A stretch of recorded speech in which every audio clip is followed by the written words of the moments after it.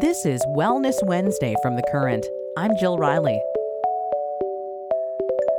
For most parents, this has been a year full of difficult discussions when it comes to news events. I mean, I'm a parent of a 5-year-old, and trying to explain and contextualize a pandemic, vaccinations, stories of police brutality, natural disasters, violence. I mean, let's not forget there was an entire election. To try to talk about and contextualize those kinds of stories to kids can be challenging for parents. Some of us, including myself, have managed school from home for the kids. So life has been really turned upside down, and how to have those conversations can be difficult. But guess what? I don't have all the answers. That's why I call in an expert who literally wrote the book on this topic. Welcome, Abigail Gewirtz, who is a U of M professor in the Department of Family Social Science in the Institute of Child Development in the College of Education and Human Development. And Dr. Abby is also the author of When the World Feels Like a Scary Place, Essential Conversations for Anxious Parents and Worried Kids. Dr. Abby, how are you doing? Good, thank you. How are you? Not bad. Now, when it comes to news events, election, the coronavirus pandemic, should we have conversations with our kids about these stressful news events? We should, because if we don't have those conversations, other people will. And I've never met a parent who would rather that their child learn about difficult and complicated events from someone who is not a parent, who's not them. Does it matter how old they are? There's probably different conversations that happen at different ages, right? Right. So, of course, the younger they are, I think with very young children, if you have control over their daily routines, if they're at home, and if they're not exposed to older siblings, for example, then, you can probably get away with not talking to them because they're not going to learn about it from someone else. But as soon as your child is outside the home or has older siblings, they are very likely to hear about these big events.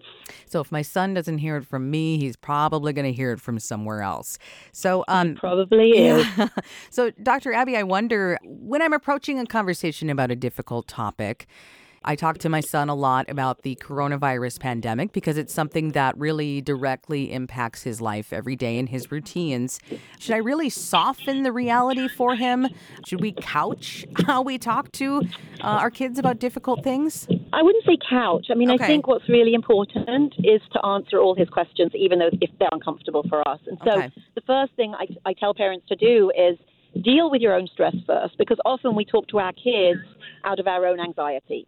We can easily, our anxiety spill over to our children. And it can be as simple as taking a breath so that you can really be there for your child and help them feel that you're there for them, not to impose your own agenda or worries on them. Yeah, that's some good advice, because I kind of worry about projecting some of my worries or anxiety. I don't want to project that onto him. That's exactly what happens. I think this is an extremely stressful world we're living in. And so our kids learn about emotions by watching us as well as by the way we respond to them. So if they see parents who are frantic and worried and stressed and impatient, then that not only makes them feel uneasy, but they might also feel that what's wrong is their fault.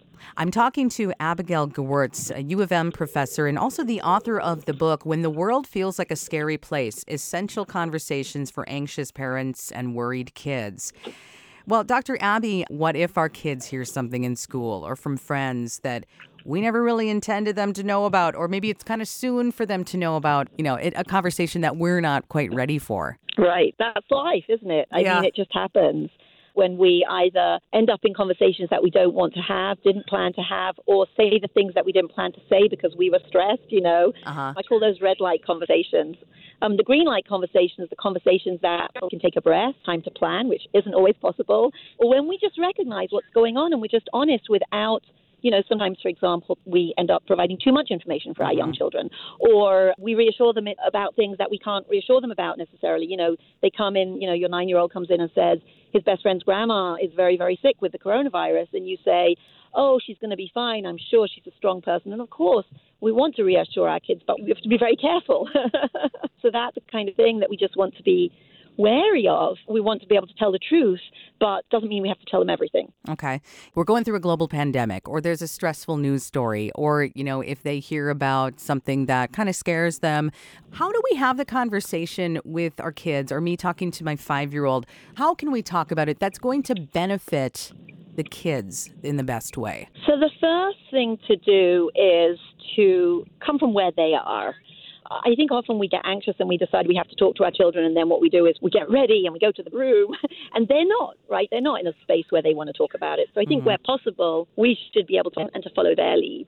And we want to pick our time and space, maybe over a cup of tea and a cookie, and then listen. That's the most important thing, right? So if your child has something to say, they come in, they're really worried, something's happened, friend's grandma's really not well, for example, or something happened in school related to racial injustice or something like that. Sit down and listen, and don't say anything, because we want to jump in. We're trained as parents.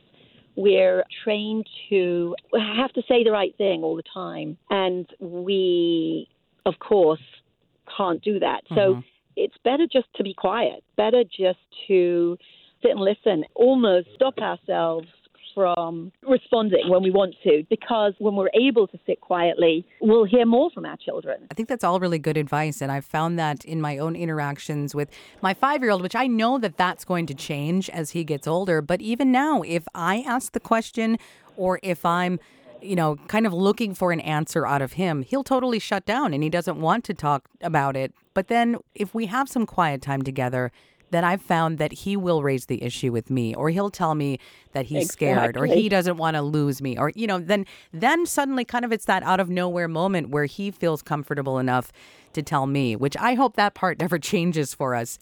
Okay, so if I'm in, the position with my child where, he's coming to me, or they're coming to me, and they're able to share some of their fears, when the world seems like a scary place, like your book says, I will be tempted to maybe want to help them solve that problem. Like, I'll want to come up with a solution.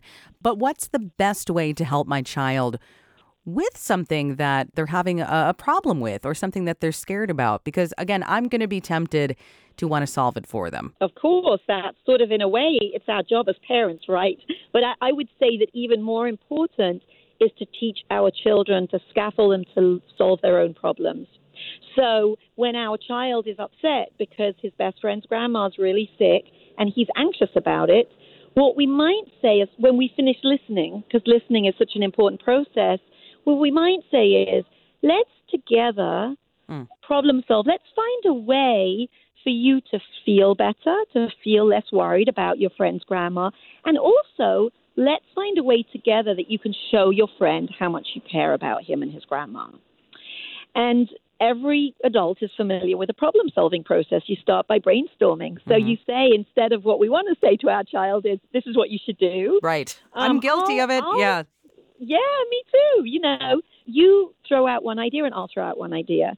All ideas are good ideas, and your child and you might throw out some wacky ideas. But what you are teaching your child is that they have a very important role to play in addressing the things that are disturbing them.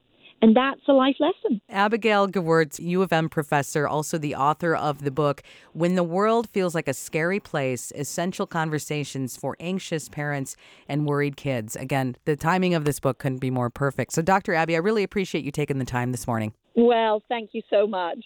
Yeah, thank you for joining us for Wellness Wednesday. You are listening to The Current. Thanks for listening to Wellness Wednesday from The Current. I'm Jill Riley, our producer is Anna Weigel, and our digital producer is Jay Gabler. Our theme music is a portion of the song FB1 No. 2 by Christian Bjorklund under the non-commercial Share-alike 3.0 international license. Head to thecurrent.org for more wellness content and great music.